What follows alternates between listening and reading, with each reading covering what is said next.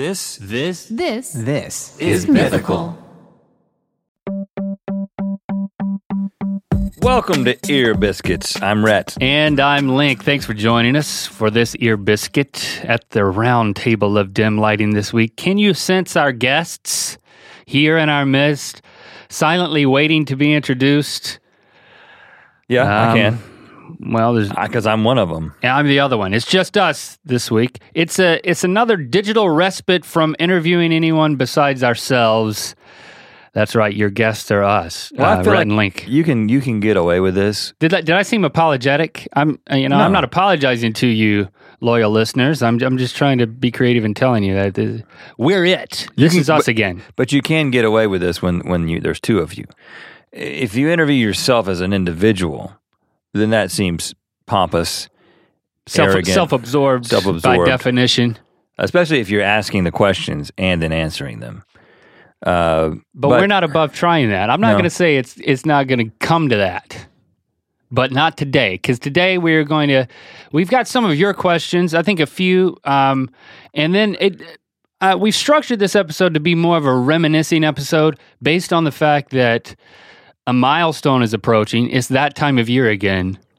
The summer solstice. Summertime and the living's easy. You know, the funny thing is a lot of times people, you say things like, summer's here because you've done something like your school's out or whatever. And then there's somebody who's like, it's technically not summer yet.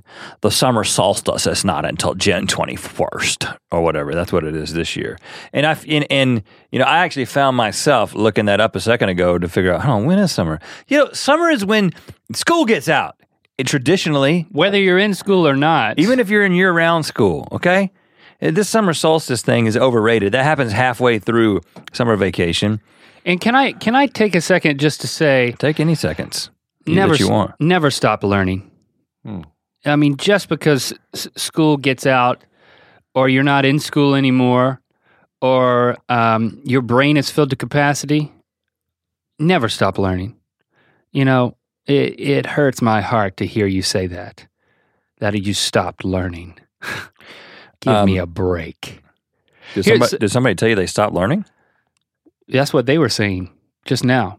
The voices? Oh, the voices in your head. You didn't hear them? No. Okay, so this is what we've decided to do. We're going to reminisce over our summer jobs, summer experiences when it relates to occupational jobstry. Well, I got to say we have a great job now. Wouldn't trade it for anything. Love what we do. But it's definitely...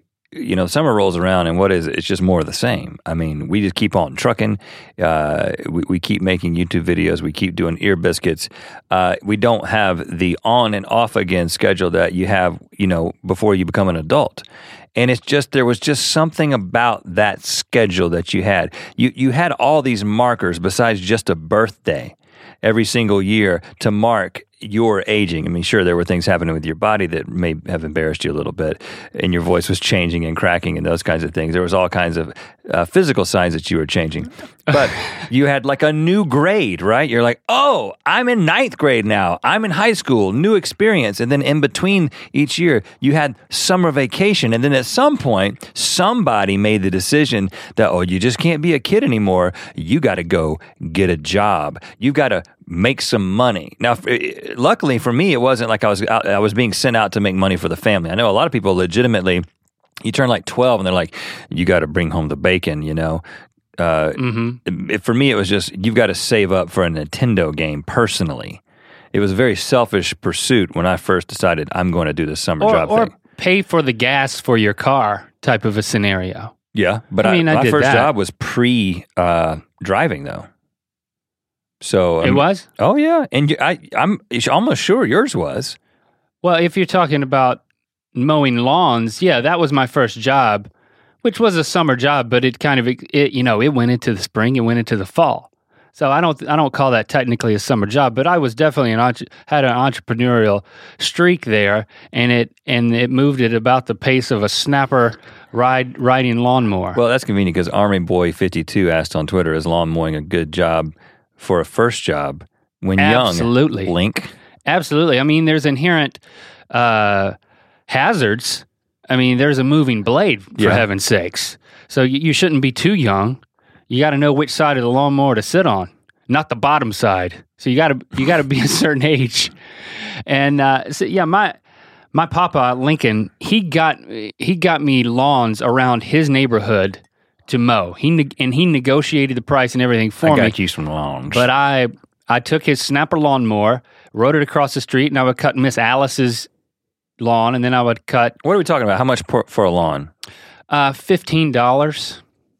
That's pretty good back in those days. Yeah. Like I said, I mean, when the chief of police negotiates your lawn mowing rate, it was charitable. I'm sure, though. He's packing heat. Surely you weren't doing that good of a job. I was immaculate at this thing, man. The lawns were immaculate. I was immaculate. Everything was immaculate. I mean, I remember when my dad just tried to pass off mowing our lawn to me and my brother. You know, my brother's older, so he was the first one to take over the job from my dad. But I remember my dad out there with me with a push mower. We didn't have a riding lawnmower. We had a push mower. And he had a small lawn. He was trying to show me how to figure out where to mow next. He's like, okay, now see, I mowed right here, and now I'm going to mow the next strip. And I couldn't see the strip. I couldn't see where the grass had been mowed. He got so mad at me. He says, "You can't see where the grass has been mowed?"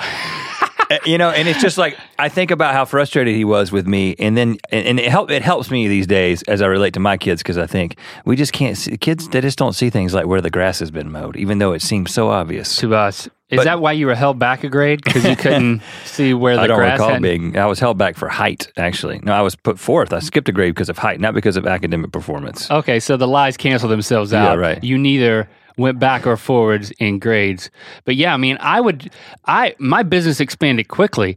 I had to drive, this was before I had my driver's license, I drove that lawnmower across Main Street, Lillington, to get to lawns on the other side of town. Like I remember seeing you from time to time. Most people would load the lawnmower up on the back of a truck and drive it to the places. Nah, I mean, the lawnmower is a form of transportation. I'm just going to take it. So I'm going across like a intersection. Big. I was at a stoplight on a lawnmower and every week. 12 years old. Well, yeah. I mean, it's Lillington, North Carolina, though. It's not. The rules are different, at least at the time. And like I said, the chief of police negotiated all of these deals for me. He didn't give you a police escort, did he? No, he didn't. But I did have a siren on the lawnmower. I did not. My first job, I didn't get paid to mow the lawn for my family. I just did that on my own. But my first paid job was for Hartman and Hartman Chemical Company. Remember Hartman and Hartman? Yeah. H&H. Jerry Hartman. Jerry Hartman's company. Yeah. In outside of Bowie's Creek, North Carolina. It was a clandestine operation. Like he had a big warehouse behind his house, right? It wasn't behind his house. It was a helipad? It was on the way to Benson. It was past Coates on 27 on the way to Benson. And he just had a big warehouse, and it was H&H. It was him and his brother, but I never saw his brother. It was just him and some other dude, and then who wasn't his brother, and then me. For a few weeks. This job didn't last long. It was just like an introduction to what a job could be. My mom dropped me off there because I think I was 14. But what did you do? Well, H&H Products was, and maybe to this day, was known for their air fresheners. And when I say air fresheners, I mean like a bottle with a little, with some air freshener liquid in it, and then a rope wick. You know those old school type air fresheners that you find in like the shelf of an elementary school in like 1978? Yeah, and it's like all hardened, and you're like, "Ew, what is this?" Yeah, all it is there's some perfume inside of a bottle, like a little, almost like a medicine bottle, a little brown bottle, and then there's this rope wick that goes into the thing through some paper. And then the liquid goes up the wick, and it permeates into the air. Permeates into the air. Did you mix the liquids too? No. I had no contact with the liquids. I was a wick man. I was the wick man. I had to cut the rope and fold it and stick it into these paper tops. And then pour the liquid in there. No. I was too young. I didn't get the liquid. No. Rhett doesn't get to touch the liquid. He's a wick man. He gets to touch the rope and the paper.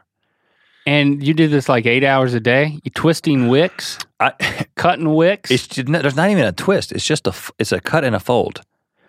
To this day, I am really good at cutting equal-sized pieces of rope. If you ever need that, if there's a need around here, give me 14 2-inch long pieces of rope. I'll be back in 90 seconds and I'll have them. And they'll all be the same length. But they won't smell good. Because I was a wick man. Because you can't touch the liquids. This was the kind of job that I lost heart really quickly, early on every day. And was that a pun because it was Hartman and Hartman? I would I'd do a few, and then Jerry would come back there, and he'd catch me just sort of daydreaming. I mean, lots of daydreaming. Like staring at the wall? Oh yeah, I was a daydreamer, buddy. And when you give a 14-year-old the wickman job, I mean, you can't expect too much, right? So he would come back there and yell at you. He'd be like, Rhett, cut some wicks, brother. How you've only done 17, huh? Well, just we're gonna need a couple hundred more today. So did he fire you? Is that what I'm hearing? No, it was a temporary position. I think I was actually raising money for like a trip or something. Like when we went to Trinidad or something. Really? It could have been related. So the money kind of went to charity? Well, I mean, I used it for like a trip, So I mean, okay. I had a good time. But anyway, that's the first actual work I ever did for money. Now you talk about staring at the wall. One of my first jobs, I became known as the kid with the brain farts. That we didn't call it spacing out. I worked for my uncle. Actually, my dad's side of the family for one summer. They always were farmers, and then one summer my dad worked with them, and that meant that I also worked with them at farming tobacco. Okay, that's a real job.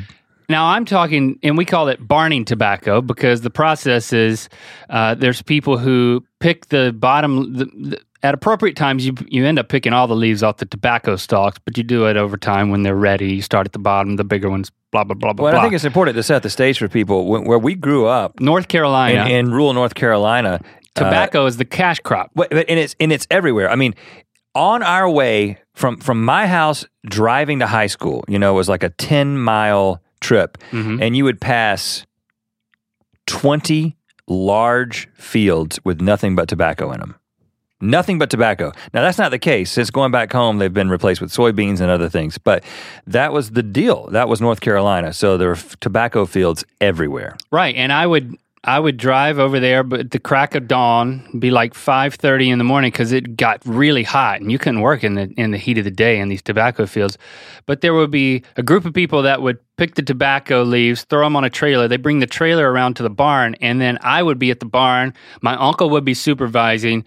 My cousin would be there, Ashley. Jonathan, my half-brother, he was there. It was like a family affair. And then a bunch of employees, too, would be at the barn, and you would grab big groups of these tobacco leaves, and you'd stack them in this apparatus that would, like a rack, a metal rack, put the rack together, and then pick this very heavy rack up. I would say you had to pick up the rack with like a crane-type apparatus, like a small electric-operated crane.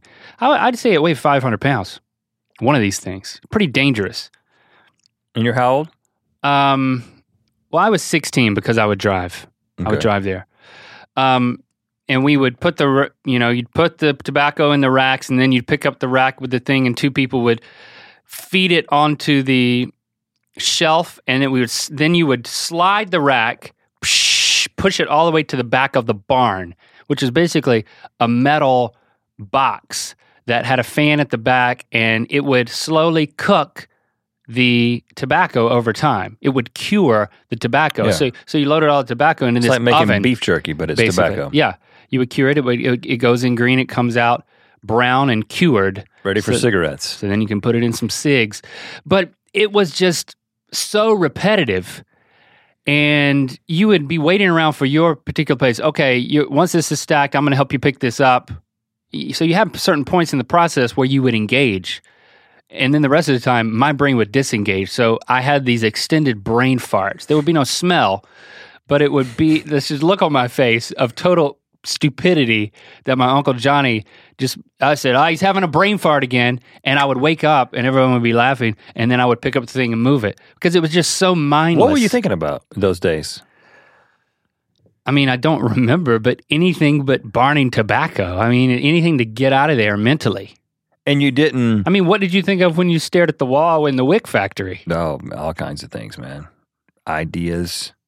I was thinking about that screenplay that we were trying to write, Gutless Wonders. You were probably thinking about the same thing. You just don't remember. And Girlfriends, potentially. You were thinking about Anna? Yeah, it might have been a Sarah John phase. Oh, thinking about Sarah John, huh? Yeah, really? I think at that point. Picking tobacco and thinking about Sarah John. But it was just a mindless type thing that I became known as Mr. Brain Fart. And then one day I got tobacco poisoning. If the tobacco's wet and it comes into contact with your skin for a prolonged period, the nicotine and I don't know what else from the tobacco starts to soak in through your your skin, and I felt deathly sick for about a week. I couldn't get out of bed. You're kidding. No. How come I don't remember this? Tobacco sickness. So it's basically like if vomiting. If you had just smoked a bunch of cigarettes, having never smoked it's like my body smoked 6 packs a day. You smoked cigarettes the way a frog would smoke cigarettes, right? Like through the skin, right? It was vomiting. Well, that's how frogs do tobacco. They just get up next to a tobacco leaf. They do tobacco. So that was a tough job. But I think it's you got to take part in like a cultural moment in history. Yeah, it is pretty cool to think. In which tobacco was being grown as a huge cash crop in North Carolina, being made into cigarettes that everyone around us was smoking. Well, by that point, a lot of people had stopped smoking. By the time, fallen out of vogue a little bit, and they were beginning to send a lot of it over to China, where everybody was smoking in China. That's what a lot of the farmers were doing. But it's just interesting that. We're talking 1994. It just sounds archaic. It's like, I worked in tobacco fields. I'll never forget. I mean, you had to invent things to do in order to occupy yourself. And so whenever we would take a break, my cousin Keith, who was a lot older, big guy, big beard, big belly, big everything, he only wore shorts and like Teva sandals. And those are great for picking tobacco. And he made fun of me for being a soccer player. Oh yeah, you're a dork. You was Umbros. He was a football player, like big, like linebacker type dude. He always make fun of me. He didn't call me brain fart. He just called me soccer player. And one day he was like, it wasn't more creative. It didn't call you soccer boy or anything. Not that I recall. You're a soccer player. But he was like, and one day he was like, man, you think you need endurance and speed to run soccer? Man, me being a linebacker, I bet you right now I could beat you in a sprint to Daddy's house. Uncle Ross, his dad. Is Keith still around somewhere? He's living, but he's fine. He's not an Ear Biscuits listener. He's not. I don't think. And I'm not the competitive type, but I'm like, okay. And so we go out to the dirt road in front of the barn where we're burning tobacco, and he scrapes his foot and draws a line, line. He's like, all right. And he tells my cousin Ashley, he's like, Ashley, I want you to count down from 3, and then we're gonna go, and I'm gonna show him what's what. And he's got on Tevas. What do you have on?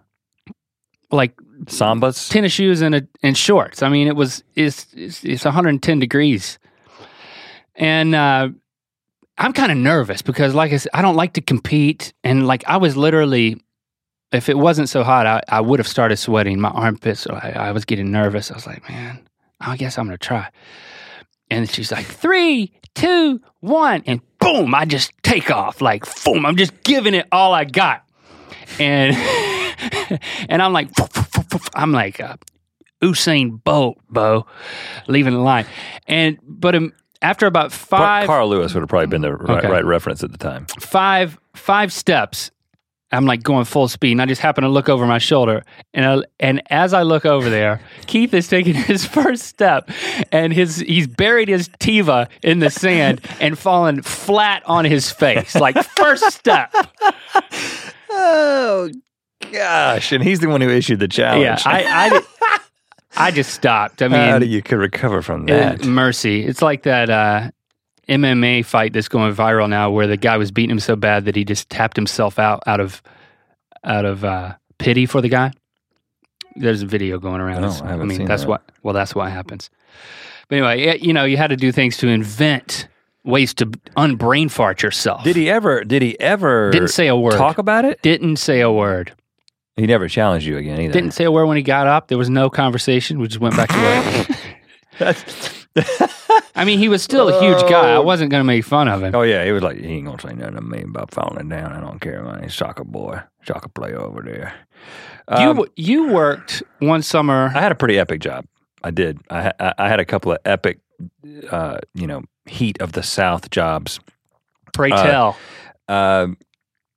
The summer after my sophomore year in high school, I started working for Trent's dad, Frankie Hamilton, construction. Mm-hmm. And, Frankie was a man who owned a lot of properties and was building a lot of homes. He had a construction business, and then he had a lot of rental properties. He's sort of a bigwig in the Lillington area. And, of course, we were good friends with his son, Trent, one of our best friends. Did all kinds of stuff with Trent. Well, Trent was cool because he had everything. Oh, yeah. I mean, Frankie being so well off as a home builder, Trent was like the first guy with like the souped up computer, with the internet. He was Chat rooms. He was the only guy with this thing called the internet. Right. And his own like widescreen TV in his room and his own bathroom in his own bedroom. Well, and I remember him saying, I'm going to be working for my dad this summer. And I was thinking, this seems like a good deal. You got, Trent working for his dad. He's not going to make him do that much. I'm in on this. He's probably going to pay us great because he's got all this money. So I'm in on that. And then I show up my first day, and I'm ready. We're gonna build things. We're gonna change the world, and do nothing and get paid. I say, so what's my job? And they say, you're going to be the guy who goes to our homes that we've just finished building, and you're going to clean out the crawl space. So let me just paint a picture here. Like literally the space that you have to crawl in under a house. Yes. Hence crawl space. Yeah. So in North Carolina, very few people have basements, and I don't know what it's like where you come from, but in North Carolina and most of the South, you have the foundation of your house, and you've got this 2 to 4 foot area underneath the house, right? Now, as the house is being built, the construction workers usually just throw whatever it is that they have on their person when they finish their meal from McDonald's, or they finish their Pepsi bottle with a bunch of chaw juice in it. That's tobacco juice. They just throw it into the foundation because they know that some dillweed named Rhett is going to be personally responsible for picking up every single piece of trash and then putting plastic down underneath the whole house. It's so the foundation is just a convenient trash receptacle. I mean, they wouldn't like micturate in there or anything. I smelled urine from time to time. I did, but I got to tell you, I was already 6'5" at the time, so I'm a little over 6'6" now, 6'6.5". I was already 6'5" by the time I was 16 years old. This is a large person to be going up under houses, and they were like, you got to watch for snakes under there because the black snakes and the copperheads will get up under there. Never saw a snake, but spent the summer squeezing around in this cave-like place underneath houses. Totally dirty at the end of the day. It's one of those days where every single day I came home, I had those dirt boogers. You know what I'm saying? You've been dust boogers. You just been next to this dirt all day. I would get all this nasty trash, all the stuff that the construction workers had just thrown into the foundation. I would package it up and put it into the convenient dumpster that was still on the site that they could have been using the whole time, but they didn't. Oh, and then nice. I would roll out the plastic, the where vapor was barrier. Trent? That summer, Trent was off doing stuff on the rental properties. So that summer we didn't spend a lot of time together. Okay. That was a difficult job, but the next summer rolls around and I'm like, okay, I'm going to go back and work for Frankie. I don't remember all the details, but I know that I had worked it out with Trent that I wasn't going to do that same job. And Trent said, no, you know what we're doing this summer? Me and you and Mr. Fred are building a house. I'm like, what?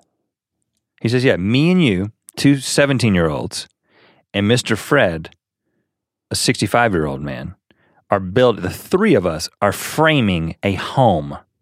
He was like, yeah, okay, so out there in Lillington. Sounds above your pay grade. Oh, you think? I had barely swung a hammer.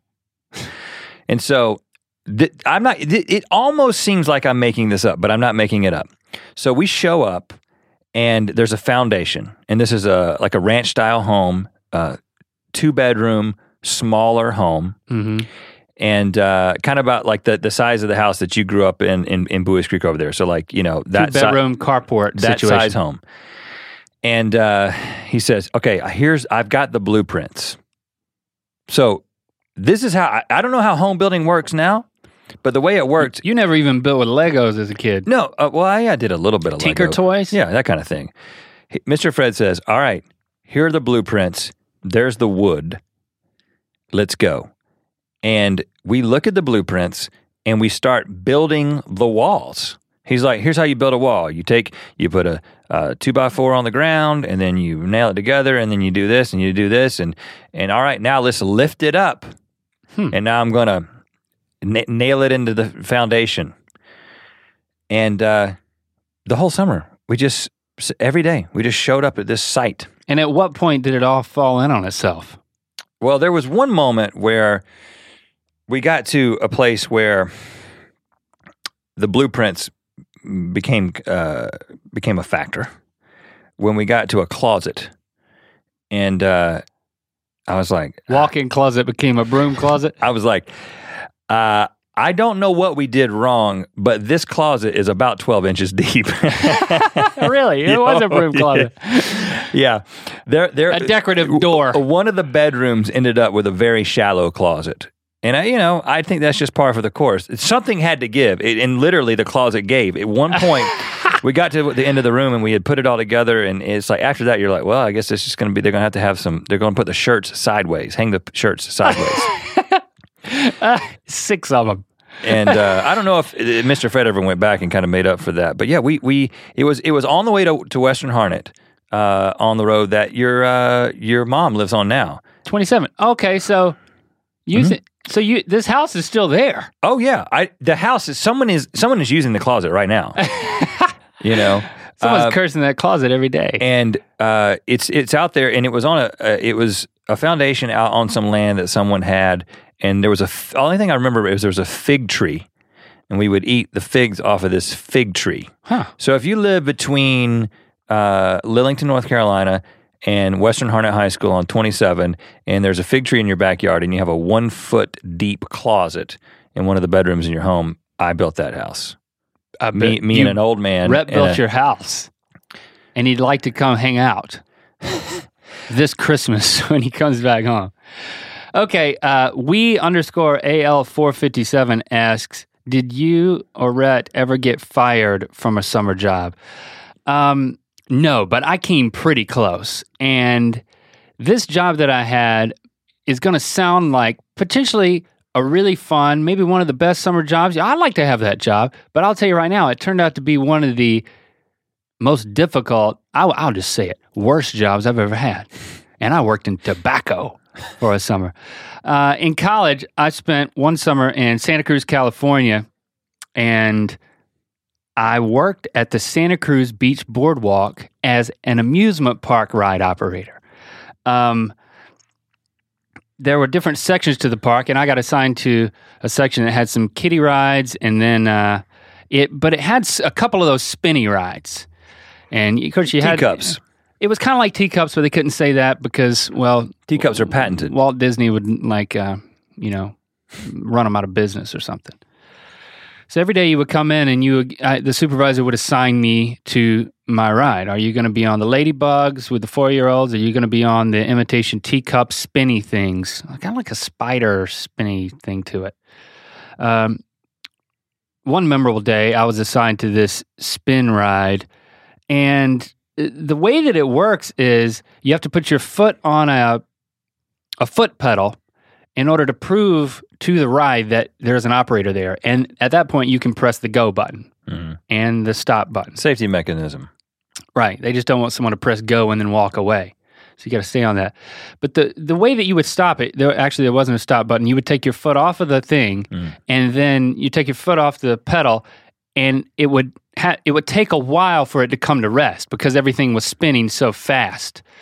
And so there was an art to stopping the thing subject to people looking like they were getting sick. So there's not a predetermined length of ride. There is a predetermined length of ride, but people are prone to get sick because they're so dizzy, and then you have to try to make the ride as long as possible. But cut it short, maybe. Cut it short if somebody's going to vomit.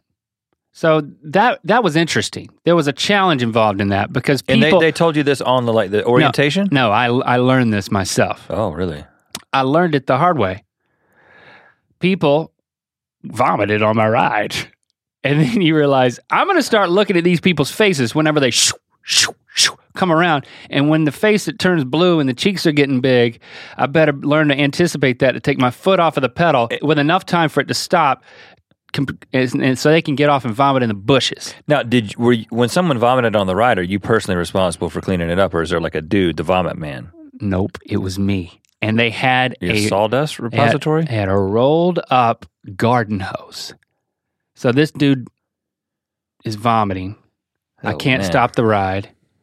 People start vomiting. You take your foot off the pedal, and it's still spinning. Oh, gosh. And then when he gets on somebody else, they vomit. No, in the movies, at least. This particular time, just that one guy. I think the girl, when it stopped, she got off, ran, and vomited in the bushes. But, I have to say, okay, I turned to everyone waiting in line. I'm like, I'm sorry, this ride is now closed. I put up the sign. All the people in line go away. They don't want to get on the ride anyway at this point. And then I have to get the garden hose and just start hosing down everything. Hosing the vomit off of everything. Oh, gosh. And it just so happened that there was a hot dog stand right next door to my ride, which is stupid. They should put that on the other side. Not only because people eat and then get sick, but because it turns out that the diameter of the hot dog is slightly larger than the diameter of the drain holes in the bottom of the teacups. Meaning I had to garden hose everything out, and then I was left with just nice bite-sized chunks of hot dog. That's somebody who's swallowing a hot dog pretty quickly. I mean, that's how you eat a hot dog. You just bite it, swallow. I do. That's what he did. But I'm well trained. I mean, I can eat hot dogs really quickly. I mean, I was spraying the water pressure. Like, I was really trying to get it to go down in that drainage hole, and I couldn't get them to go through there. I had to scoop them out. Rubber glove? I don't recall that. I don't think we had rubber gloves. Did you have a special shirt on? I'm pretty sure I had a rubber glove. I had on like a tropical themed shirt. Oh, wow. Scooping out with a glove, I'll say. I have to have thought I had a glove. I have to think I had a glove. Scooping out hot dog remnants. Now that's bad. And then the next day you get assigned to the little ladybugs, and 4-year-olds are peeing, and you got to use Windex and clean that out. Oh, this is not a fun job. So... And then you're not talking to anybody. People don't want to talk to you. They just want to get on the rides. And so it's kind of this miserable existence. There's cute girls at theme parks. That's when you got to perk up a little bit.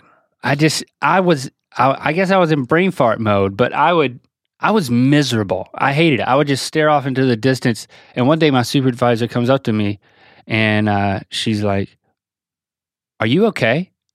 I'm like, "Yeah." She's like, "No, what? You seem like something's wrong, right? Have you received really bad news? Is something going on personally that you don't want to tell me about?"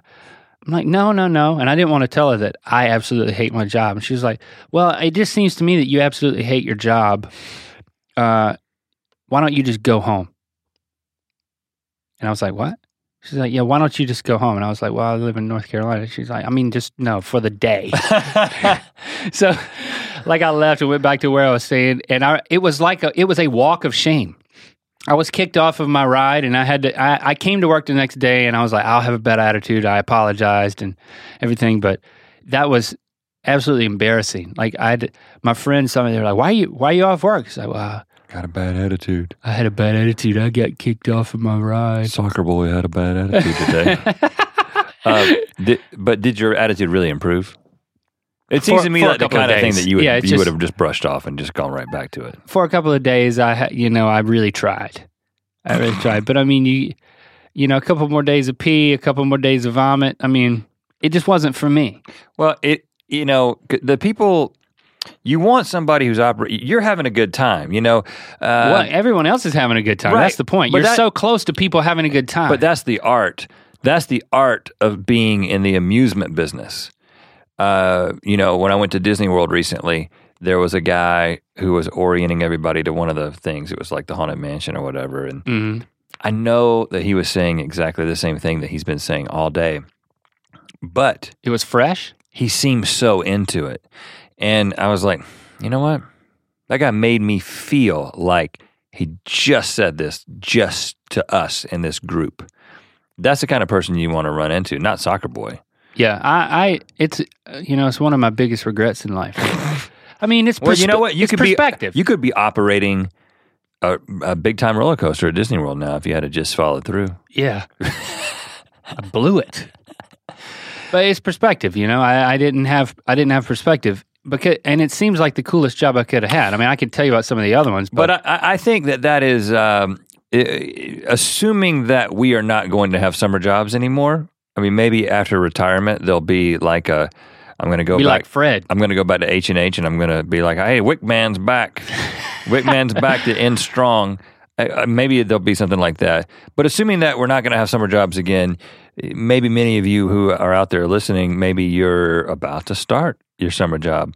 I think the thing is that it's what you make it. There's a 99.9% chance that the job that you're about to go do this summer will have absolutely nothing to do with the job that you're going to do in your life, you know, your career. And it's going to be the subject of stories, maybe a podcast that you have years from now. And do you have more? Oh yeah, give me another one. Yeah. Well, my point was, you want me to save the point to the end? I thought that was the point. Sure, save the point to the end. Okay. Let's just like a teaser. Well, I was going to say real quickly. Wait, we'll come back because there's another job that you had that you forgot about. Okay. That we'll come back to.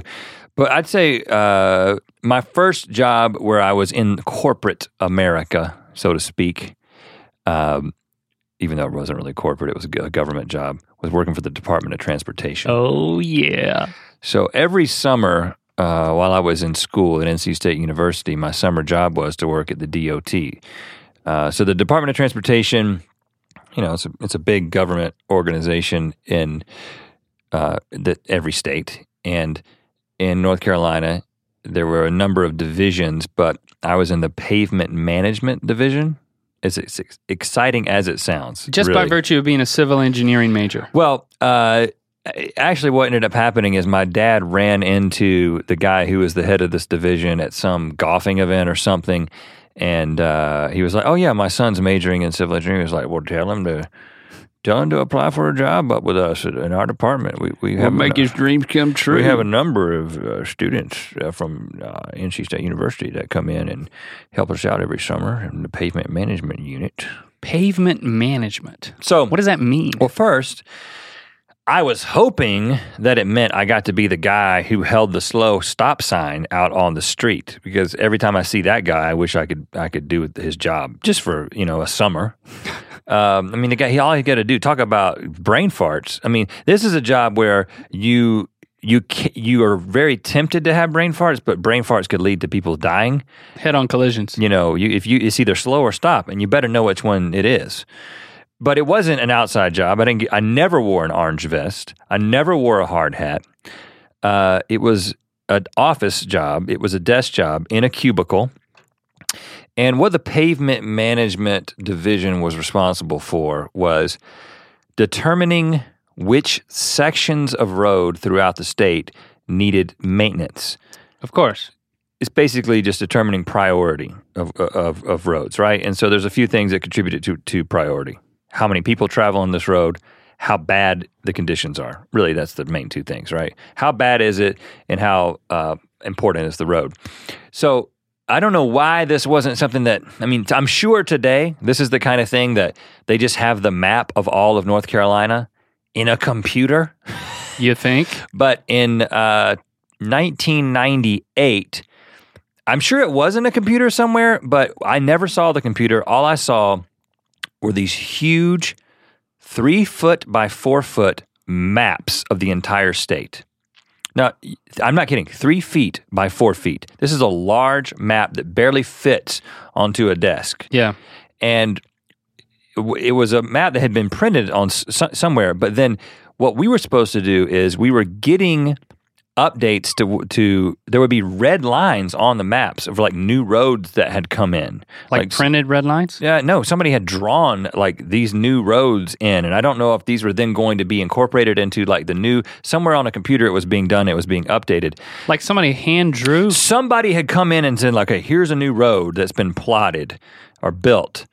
And then, of course, there would be all the other roads. And then our job was just to go to intersections and circle them and then number them. We called them nodes. So the way that you reference any section of road in North Carolina is you say it is node 4483 to 4482. That's a section of road. And so that's classified as a section of road, and then it's prioritized. So if you missed one, did you have to go back and erase all the nodes and then renumber them? 4483, 4484? It was so, first of all, it was the most boring thing. It was worse than Wickman. It was worse than wicking the air fresheners. And there were 13 of us doing it. All on one map? No. So I do think that a few of the people in our division were doing some other things, but most of us. Circling intersections and writing a number beside it. And let me tell you, story. First of all, I worked there for 3 summers, and I probably got through 4 maps. You're kidding me. And you know what I was doing the rest of the time? Talking. Just shooting the breeze? Yes. Just sitting there talking to these other people who were college students. Were they cool people? Yeah. That's not a bad job then. No, it doesn't sound like a job at all. I made some good friends. Sounds like you were on a break. But it just, I was struck. You know, I ever since this job, I've had kind of an informed opinion when I hear that, not to get political, but when I hear that the government is attacking a problem or is trying to work on a problem, I always think, was it like the Department of Transportation? Because I worked there and it was the most inefficient operation I've ever been involved with. I mean, what didn't you have? Your supervisor was like, hey, circle some nodes, yo. The supervisor would sleep. Really? Under her desk. I'm not kidding. Really? I don't know how often this happened, but there was a rumor going around, and it had been confirmed by several of the people that I worked with, that occasionally her door would close, and there would be like. So you never saw her when we you know, but I knew her well enough to know that this was not unexpected behavior. Apparently, that when their door was closed and it was quiet in there and the light was off, it meant that she was sleeping under the desk. They said one time we went in there and she was hiding. No, she's just sleeping. She's laying down on the floor. I mean, she's in a kind of a small office, and you can kind of get under the desk there and sleep. So this is there was a pervasive attitude, kind of from the top down, of a lackadaisical. Let's make this a break area. And no one ever really came to check and see what we were doing. It was Wasn't there a really pretty girl that worked there? I remember that's all you told me about, was there was like a hot girl circling nodes. You don't remember? Yeah, I'm sure. Yeah. I mean, there was a couple of girls that I like to talk to. I like to bring my map over next to their map. Hey, baby, how's that node circling going? But yeah, it was just I was amazed, and I'll say this too. I'm probably getting people into trouble, but this has been 15 years ago, so it's probably all different people. Another thing that happened was water under the bridge, to use a civil engineering analogy. Another thing that happened is they said, okay, we have this fleet of cars, Crown Victorias, by the way, one of my favorite vehicles of all time. And, your typical government issue car, that's a lot of cop cars, but it's also just a lot of government cars. You'll see, in North Carolina, you see these Navy Crown Victoria cars with yellow tags. That's like the government issue car. Well, our division had a fleet of cars, and then what they were used for is they would send people out to different places, different intersections, and you count traffic. That's how Now that sounds like fun. That's a piece of data that goes into the system that lets us know what road needs to be worked on. Because if you're like, okay, this certain section from node X to node Y. Okay, you're losing me. Did you ride in the Crown Victoria? I'm just saying, people go out and count traffic with little clickers. Did you do that? No, I did not count traffic. But what they said is, in order to justify us keeping a certain number of Crown Vics or Ford F-150 pickup trucks in our fleet, we have to log a certain number of miles on the vehicles. Please. And so they were like, go out and drive around the Beltline. Really? So I would get... Just to rack miles on the odometer. So I would just go out, I would take the Ford F-150 or the Crown Vic along with another guy, and we would just drive around the Beltline around Raleigh. We just...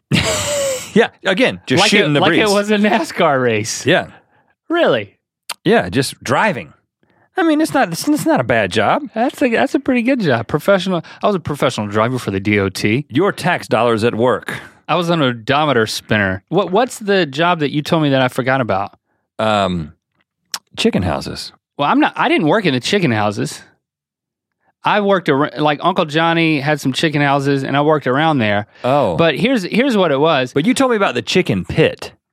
Oh yeah, they had I was around them, but the tobacco fields were around there. Oh, that was Cousin Keith was there, and he was, he liked to be mean to the chickens. That's as far as I'm going to go. Okay, he thought it was funny, but it was cruel, and I'd rather not bring it up or continue to talk about it.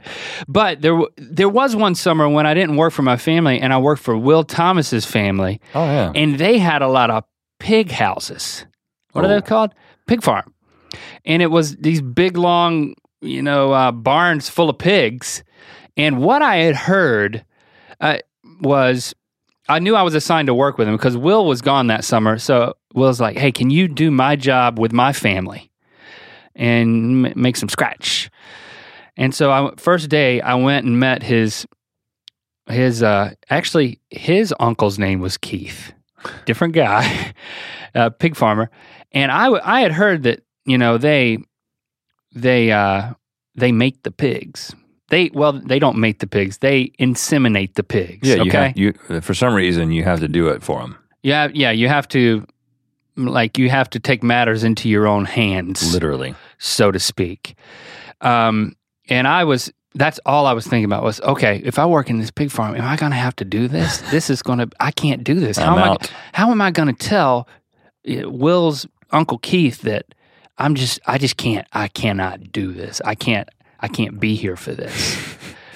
And I get up there and give the pig some privacy. I meet him that day, and big strapping man, big beard, and he comes out front and he meets me. Really nice guy. He's like, Link, thank you for taking Will's position here this summer while he's away. But I got to break it to you. We don't need you here at the pig farm.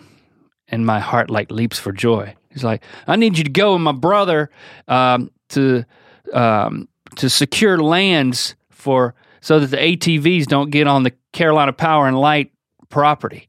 So for the rest of the summer, I rode around, and we would drive for 4 hours, and I would just fall asleep in the passenger seat, and we'd get out. Extended brain fart. With this cabling that was about 2 inches in diameter, and we would cut it with torches, wrap it around trees where people were taking four-wheelers into the woods on the private land in order to keep the ATVs and the four-wheelers out of private property. Exciting stuff. It was riveting. Did you ever run into somebody on a four-wheeler who wanted in? No, we didn't have any altercations, but we had to go down one time and clean up all this trash off of the land, and someone had dumped literally over time about 400 old televisions on this private property. I mean, back out there in the sticks, people would just make any old piece of land a landfill. Oh yeah. And CP&L wanted to clean it up, and the glass on the front of these televisions can get as much as half inch thick or more.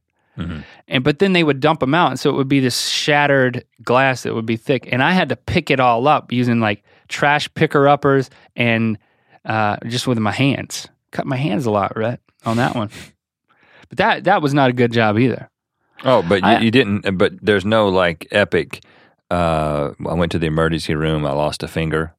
No, as you can see, I still have all my fingers. But I didn't have to mate pigs artificially. So anything's better than that. You know what happened there? You were originally slated to be the man. The man handler. But he saw it in my eyes. He saw it in your eyes. He was like, I can't put this kid through this. I'm going to put him out on the trail. There is one other job that is the only job that I can think of on all of our summer jobs that we actually did together. You think about the grok? Yeah. Now, so this was probably our first job ever, because this basically before we got summer jobs in the summer, we were on opposite ends of Buies Creek. We would ride our bikes to the middle of town in Campbell University in the middle of Buies Creek, and there was a little grocery store called the Grok on the edge of town. It's not there anymore. It's been torn down. But that was kind of our halfway point, roughly our meeting spot when riding our bikes to meet up. We'd meet there. We'd play pinball. There was a Gilligan's Island pinball machine there, and then we'd go on our summer escapades out around Buies Creek for the rest of the day. But we got to know the guy, and he was a very creepy dude. Who ran the Grok? Who ran the Grok back then? He's probably 40 years old. And he's like, "Hey boys, you want a job?" Well, he looked like a character off of The Simpsons. You know, he's kind of swarthy. Yeah, like a pirate. And he sounded like he wasn't from around there. Oh, it's like this? Was he like this? No, was he like this? It was a little bit like this. It was like, I'm not from around here. I'm from The Simpsons. Hey boys, show. Would you like to make some scratch? He was Krusty the Clown. No. And he did say, "Hey guys, I'll pay you to sort baseball cards." And I do think this is pre-H&H. I think this is the first job ever, but there's no contract, and it was probably a violation of child labor laws because we were probably 12, 13 years old. Baseball cards were a big deal. They were on display out there, and people, I guess, like grade school and high school kids would come in for like different camps at Campbell, and they would come over and buy baseball cards. But in order to know if you had a whole set, you had to order them by number to be able to sell a complete set. And that's what he said. Do you want to order baseball cards? Literally, just take piles of baseball cards and order them by number. A set could have 150 cards, and then you would start over and build a new set so he could sell it. He's like, "I'll give you $1 an hour." $1 an hour each. It wasn't 50 cents each. It was $1. And we said yes. We did it. We never told our parents that we that's what we were doing. And he put us in the back room. He said, "Just go back here," and he would throw all these baseball cards. It was like child labor type scenario. Yeah, we totally illegal. I mean, honestly, spread out all these baseball cards on a pool table. Now that I think about it, we could have been in danger. And we didn't. No adults knew where we were. We were just like, this guy that we buy Clearly Canadian from and play the pinball machine in this little weird grocery store has got us in the back room sorting baseball cards. I mean, we weren't. Nothing ever happened. No, and he never came back there. I mean, there were some magazines stuffed in the pool table that gave us quite an education on the human anatomy. Yeah, that seriously expanded our perspective. But other than that, I mean, it was, hey, give me my $1 or my $5. And we only did that for I'd say a couple of weeks or so. But that's the only time we ever worked together until we reunited. Yeah, that was our first the entrepreneurial spirit. The seed was planted at that point. We could have become expert baseball cards. I was going to say smugglers, but sorters.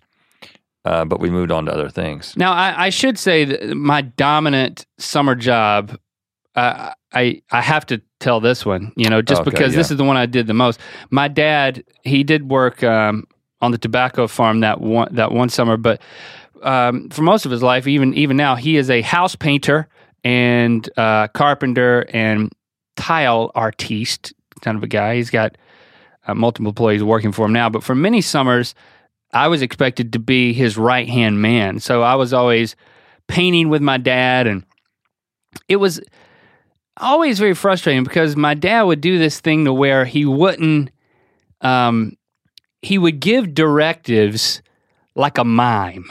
Like it's like he would be telling me to do something, and then all of a sudden, all the words would get jumbled up, and he'd just be like, and then it wouldn't be English, and he would start pointing and gesturing, and expecting me to understand I want you to take this specific color, mix it with this specific color, go up this ladder, and only paint the front of the trim. Like, he would communicate all of that with hand signals. With hand signals. And grunts. Just because, and I don't know why. And I don't think he realized it was happening. It seemed very obvious to him what he was communicating, and it was just really? very frustrating.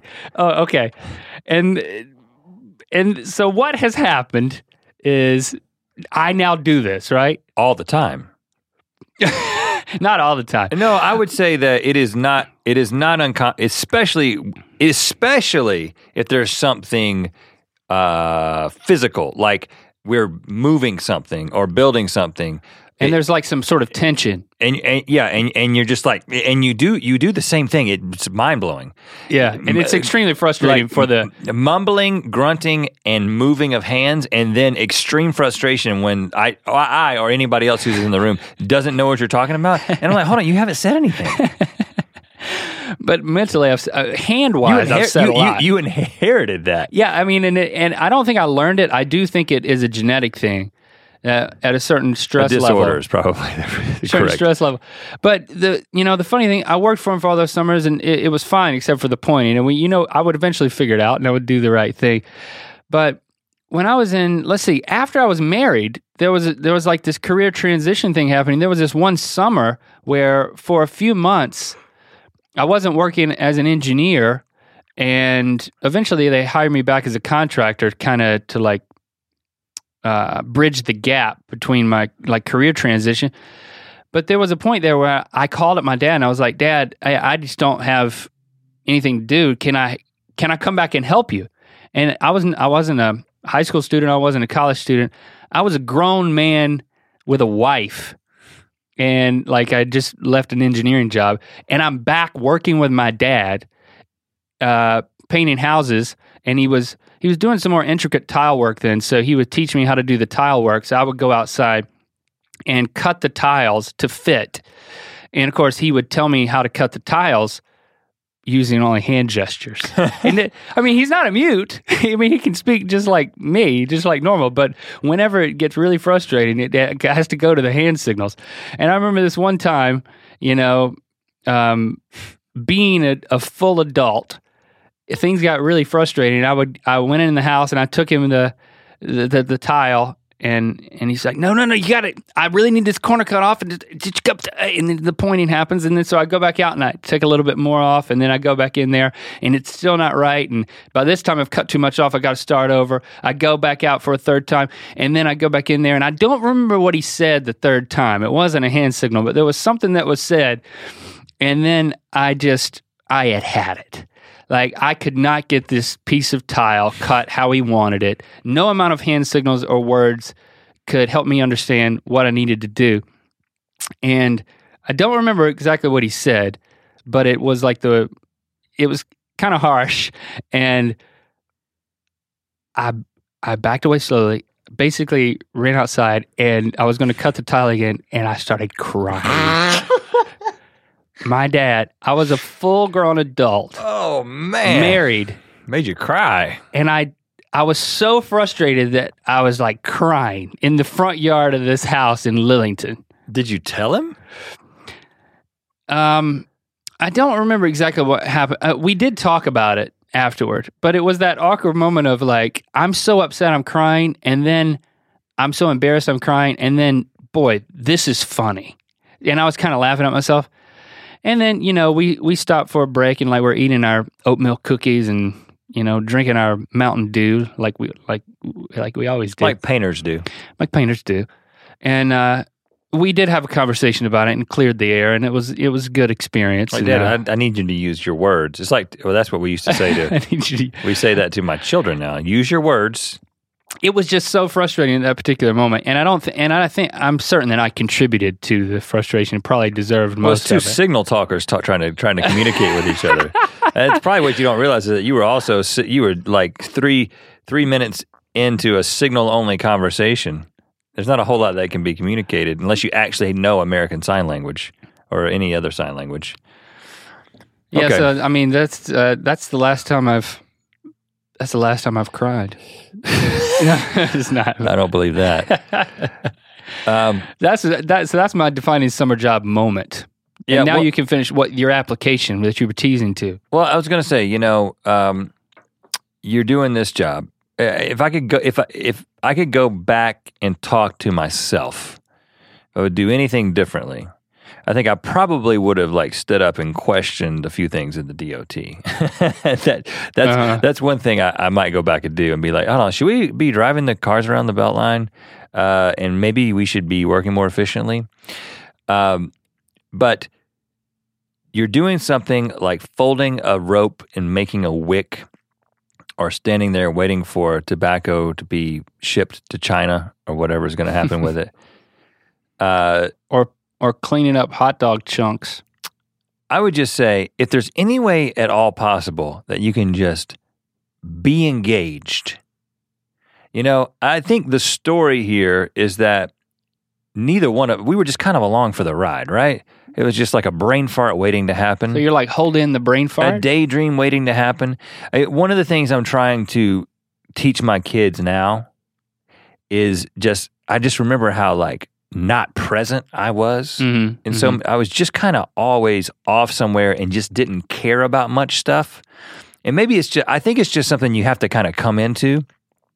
But I'm trying to somehow impart, just be in the moment, Like if you have an opportunity to do something, just do it and do it right and do it well and take some pride in it, because you don't want to get sent home from the boardwalk, You don't want Jerry Hartman to come in there and question how many wicks you've been through. Or you don't want to be brought to tears as a 22-year-old by your father. Right. And if your cousin Keith challenges you to a race, don't hesitate.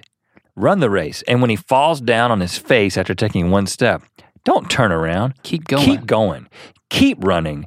Run to Daddy's house. And then be the first one back for lunch. And then point and laugh at him. I didn't say that. Like kick dirt in his face. Well, maybe if some dirt accidentally gets on his face as you're running, like Carl Lewis, to Daddy's house, so be it.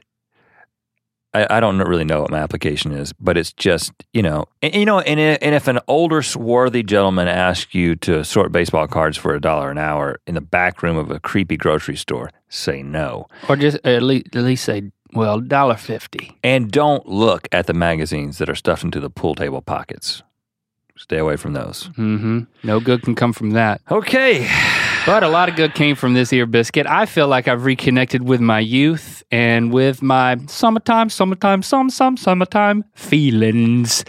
I'm thinking about getting a summer job on the side now that we've talked about this. Let's do it, man. I'll sort some baseball cards.